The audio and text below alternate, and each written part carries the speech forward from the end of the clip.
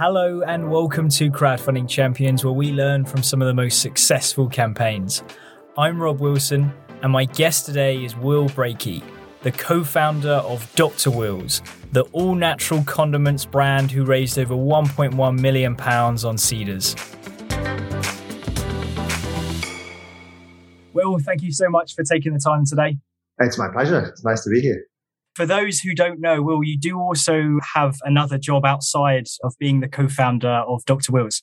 Yeah, I'm a trainee plastic surgeon. NHS, so plastic surgery, not quite what lots of people think it is. Within the NHS and with your training, it's all sort of reconstructive work post either injury or burns or cancer and sort of cleft lip and palate and things thrown in as well. So it's not the boobs and the bums, but it's all the other bits and pieces. So I do that full time. But then also obviously heavily involved in Dr. Will's and have been since the start of that. So a bit of a juggle, but it's going all right. And for those that haven't seen Dr. Will's in the shops or seen your crowdfunding campaign, would you be able to just give us an overview of the business? Yeah, so Dr. Will's was an idea that my friend Josh Rose, who's the co-founder, one of our three co-founders, and I had back in 2016, essentially to replace sugar-laden condiments, primarily ketchup, with something that was made with all natural ingredients without any refined sugar. So first product was tomato ketchup, and that's been our sort of hero product from the off. And the sales have grown our range as well. And we now offer a range of mayonnaises, salad dressings, sort of everyday dipping sauces alongside the ketchup. And they are all made with natural ingredients that you could find in your own store cupboard and never contain any refined sugar. How has the business been funded to date?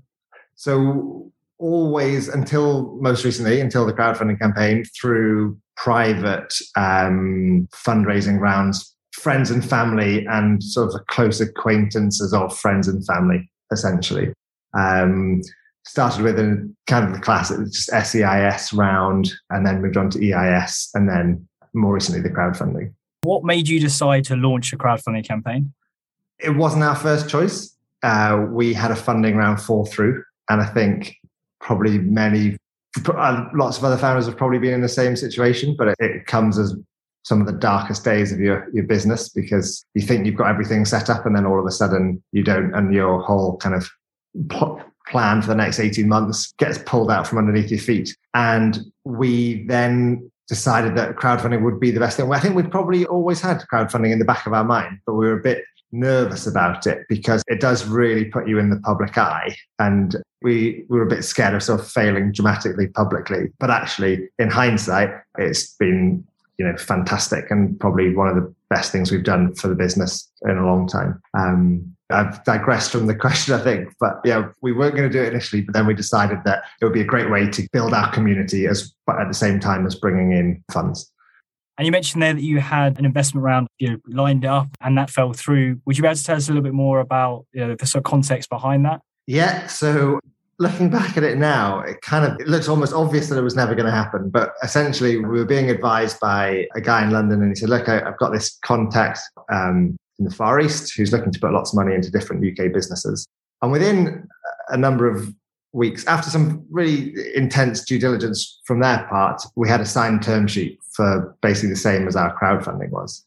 And then every couple of weeks, that signed term sheet just got pushed back, and money was meant to come in November, and then it was mid-December, then it was end of December, then it was January, then it was mid-January, and there was a definite date of February, and then it just never arrived. And eventually the chap just stopped answering any emails, stopped answering any phone calls, and the whole thing just disappeared from underneath our feet. And I tell people that we had this big billionaire guy from the Middle East, or Far East even, investing, and they were like, it sounds a bit dodgy. And anyway, it turned out that they were right. And I think it just was probably too good to be true, but it had been a relatively simple process. So we jumped on it, and we thought that was not that was going to be our whole round done without too much effort, and that was it. But it was completely unsuccessful, but a very good lesson to learn that until the money's in the bank, your investment round is not done at all. Yeah, 100%. So at that point in time, how much were you looking to raise?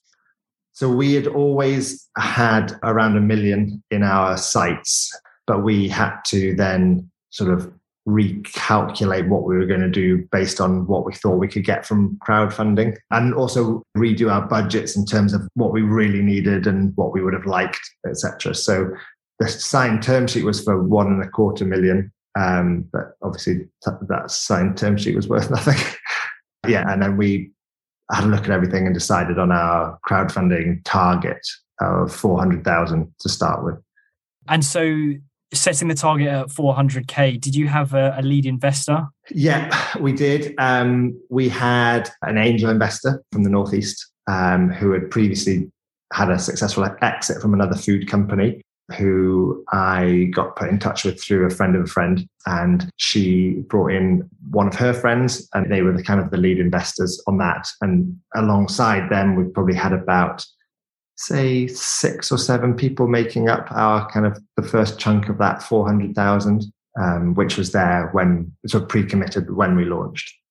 So you always had the intention of getting to that £1 million mark, but you, I guess, strategically set your target at 400k with the idea that you would overfund. Yeah, I think we'd probably knocked our expectations down to more like 6 to 750. Because we really weren't sure how sort of successful the crowdfund was going to be. So we set it low because we knew we definitely needed that much money, the 400. And we were confident that we would close that based on what we had pre-committed. And then once we got sort of up to 5 and 6, we were very pleased with the progress and how it had gone. And then it seemed to snowball from there on. And we just thought we might, whilst the money's on the table, we should take it. And we had been previously prepared to take that much money on the round that fell through. So that's why we allowed it to overfund to the extent that we did. And I imagine that you didn't go into this blind. I seem to remember you having a pre-registration page that you put out to your community and perhaps sort of the Seedrs investors before launching as well. Would you be able to tell us a little bit more about that and the process of getting that live? Yeah, absolutely. So I think step 1 for us was like nailing our marketing assets. So using everything that we had to hand. So I don't know if you saw our video, but it was me with my kids and a real family thing. So we used some punchy sugar stats, which we always use. And we've got some quite nice branding anyway. So we got all of that stuff done before we started. Granted, it was on quite short notice, but the guy that came to do the filming was great. And we just did it at my house. And then I think the pre-reg part is really important. And I probably hadn't realized how important that was before we kicked off.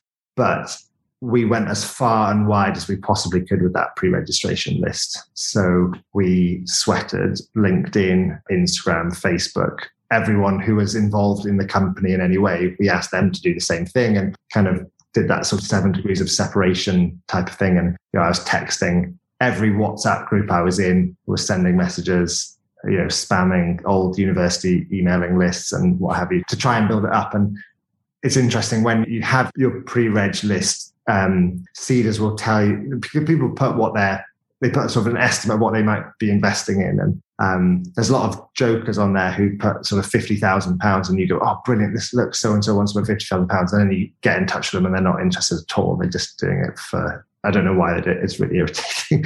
Was that one of your university friends? Or? No, it wasn't. It was it was a total random. And we said, oh, look, you said you're interested in £50,000. He said, oh, no, I just wanted to see your debt. And you go, well, you could have put 100 and then we would have got excited. So, but Seedrs will give you a kind of running total of what they think you might end up on. But it's a huge range. It's sort of, we got to the end of the pre-registration and Seedrs said, oh, you might get anywhere between 180,000 to 1.8 million out of this pre-reg thing. So it's quite exciting to see that, but at the same time, I think it's important to kind of keep your feet on the ground. And just to interrupt there, did Seedrs give you a suggested conversion rate from what is registered to? So that I think they said about 10% normally converts. And so that's why they give you that really broad range of where they think you're going to end up at. Mm. But the great thing about the pre-registration list is that you get everyone's email address. So then you can go, we literally went through every single person that pre-registered, looked if they'd invested, and if they had, said thanks. And if they hadn't, we said, is there anything that you need? Can we do a phone call, voice note, or what have you? So you do get access to everyone's information through that. And so can you remember what the expected amount was from that pre-registration list, or perhaps the number or the rough number of subscribers that you had? Yeah, so I think we had about 400 people on there. And yeah, the amount that they thought we might get from it was up to about 600,000, which when we put that against what we had pre-committed, it was looking kind of up towards that million. But actually, I don't think it was anywhere near that much that came from the pre-registration thing. It was more down towards the kind of tens of thousands. Yeah, okay. And just going back, you mentioned that you worked with a videographer. Would you be able to tell us about that and I guess the process of finding the videographer? Often, entrepreneurs ask if there's any particular agencies to sort of go for, or if there's a process that you went through. So I'm based in Newcastle, so it was going to be me in the video. So it needed to be someone that could either get to Newcastle or live in Newcastle. And given that I think we did this just as lockdown was ending and travel was okay, there were some people in London we spoke to, but I don't think any of them were particularly keen to get on the train and come to Newcastle for the day. So co-founder Josh, is in his sort of previous business and his other business, has a student events kind of company. And we used a videographer that he's previously used, a guy called Lewis, who is based in Newcastle and did a fantastic job, a much friendlier rate than we were being quoted from someone from London. And he was brilliant. I would be more than happy to share his details for anyone who wanted to get in touch if they needed a really good videographer. Yeah, of course. We'll include the details in the show notes. Yeah, that would be great. Sure, he'd like that. Were there any other support services that you utilised throughout your campaign, or was this all done internally? Yeah, internally within the kind of the wider Dr. Will's team, yes. So the ladies who run our marketing side of things, they drove it really. Lizzie, who is one of our team, was sort of really on it in terms of almost having a diary of who's going to say what and when. And I think that's probably really helpful to have, because you have someone reminding you or pushing you to say, right, look, you need to do a video on LinkedIn today. You need to do this on Facebook today. You need to, email this many people. So she was sort of the driving force behind the comms behind it. And I think that's super important, especially through, say, LinkedIn, which is where we tried to make most of the noise, but also Facebook, actually, because people come out of the woodwork you were either friends with at school or friends with at university, and it all adds up. So, yeah. And on the social media side, did you do any paid advertising? No, or was this all organic? Yeah, all organic. We didn't do anything paid. We haven't, up until now, been very big users of paid social media stuff. But no, it was all just off our own backs. Okay. And I know that Seedrs offers additional marketing support services. Did you utilize any of those throughout the campaign at all? Not the kind of the top end of the scale of sort of the tube billboards and what have you, but we did use the one where you sort of become the banner at the top of the website. We did use that, but I don't know how much that cost. So I couldn't tell you, but we did do that and it was helpful. But I think the most important thing for Seedrs is that you raise money quickly, because then you stay at the top of their algorithm and then you're on you're in the first kind of couple of boxes that people can see. Whether that's, and I don't think that's related to how much you pay them. That's simply a function of how quickly the funding's coming in. Okay. And you mentioned at the start of this conversation that there was some hesitance to launching a crowdfunding campaign. Throughout the campaign, how did you, sort of respond to communication with investors? Were there any questions that came up where you weren't comfortable to share the information or disclose certain things at all? It was a really interesting process, actually. And Liam White, who's our other co-founder, really led from the front with all the comms on the investor side. You are in the limelight in as much as people who are interested in Seedrs, and obviously not in the wider limelight, but you're in the limelight of your own little world at that point, and anybody can ask questions, and they can also start a discussion that anybody can get involved in. And we just made sure that we responded in as full a way as we could, as quickly as we could, so that people knew that we were available. And whether that was, we offered to phone people if they wanted to be phoned, or I think Liam sent someone an 8-minute voice note at one point, and we would respond to people in as full a manner as we could without compromising any sort of IP, I suppose. One tricky thing was that we felt that some of the questions that were coming in weren't maybe genuine questions and were more people perhaps competitors trying to pick holes in what we were doing. And we spoke to Seedrs about that. And they said that they also felt that these were fairly suspicious questions and the people who were asking them had never been on the platform before. And they said, look, you can take them down if you want, but to be honest, the way you're responding to them is getting good responses from other people. So you're actually in a better position to leave them up there. So that's what we did. You do have to be aware that you're putting yourself out there and it's kind of opening yourself up for scrutiny. And were there any other specific challenges that you faced throughout the campaign that maybe you didn't sort of foresee? Well, in a good way, you should face the challenge of knowing when to stop if you're overfunding, which is nice. And we just sort of set a date rather than an amount once we got towards the end of it. It's quite tiring. It's a lot of work and it's full on. It's all day. You're on call for it all day, every day, posting about it, responding to people, thinking of people who might want to invest and getting in touch with them and things. So it's quite drawn out, but at the same time, it's elating every time you go on and check the total and it's gone up and like, brilliant, this is amazing. But I think even more so than the total going up, seeing the number of people investing, because that was great to be building the community and seeing, even if people are putting, at the lowest possible amount in, it's still really heartwarming to see that people are bothered by your company that you've set up and willing to, hand over their hard-earned cash to be part of your journey. So that was great. And I guess just picking up that point as well, you said before about, Seedrs wanting you to be at the top of the platform. I know that, that's one of the things that factors into their algorithm. So, the more investors that you get on board, the chances are the higher you're going to be up on the platform.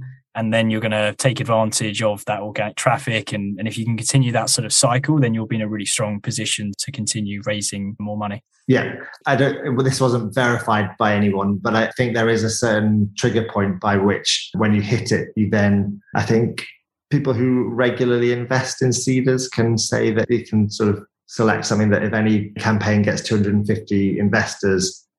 Auto invest. Yeah, auto invest. Yeah. So, yeah. And I wasn't sure what the number for that was, but that's partly why we pushed as hard as we could to get as many people in as possible. This was your first campaign, right? Yeah. First time we've done it.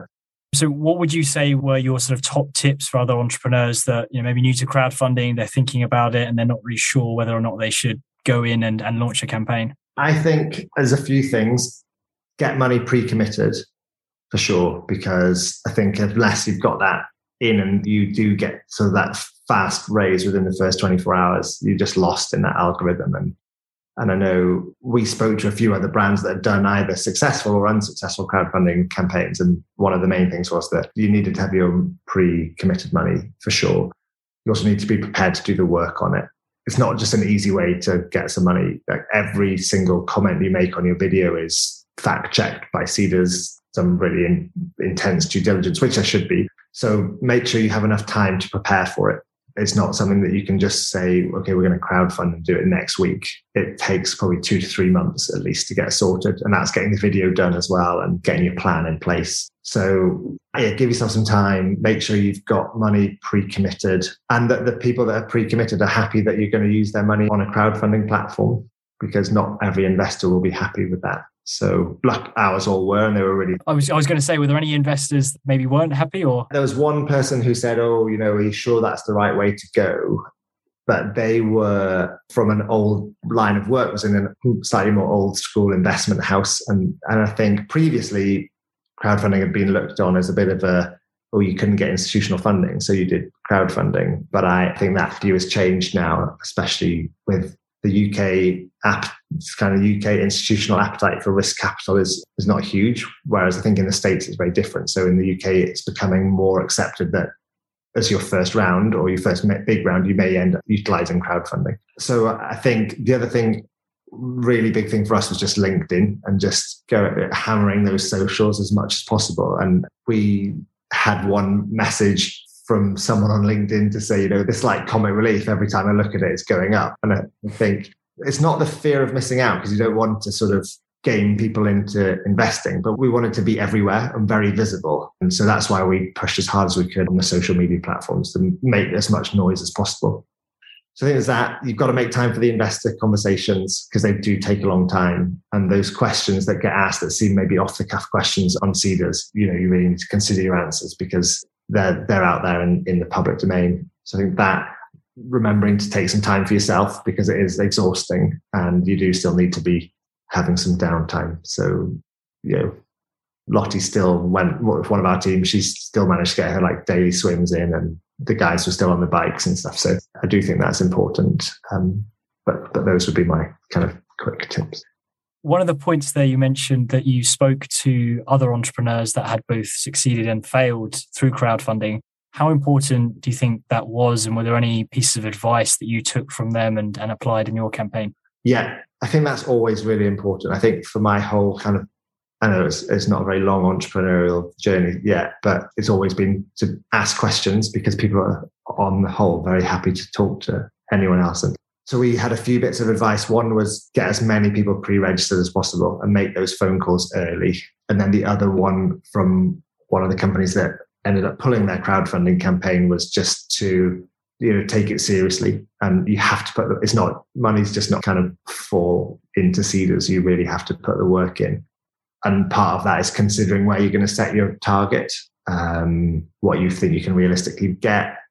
Don't be arrogant and say, our target's $1 million because people are going to love this company and they're going to invest. You want something that you'd be happy to close on if that is as far as you get, which obviously you hope it isn't as far as you get. But I think the ones that hadn't done it properly probably hadn't thought it through enough and done their homework on the idea that you set your target low, you have most of it pre-committed, and then you go from there. And having been through the process, do you see yourself launching another campaign in the future?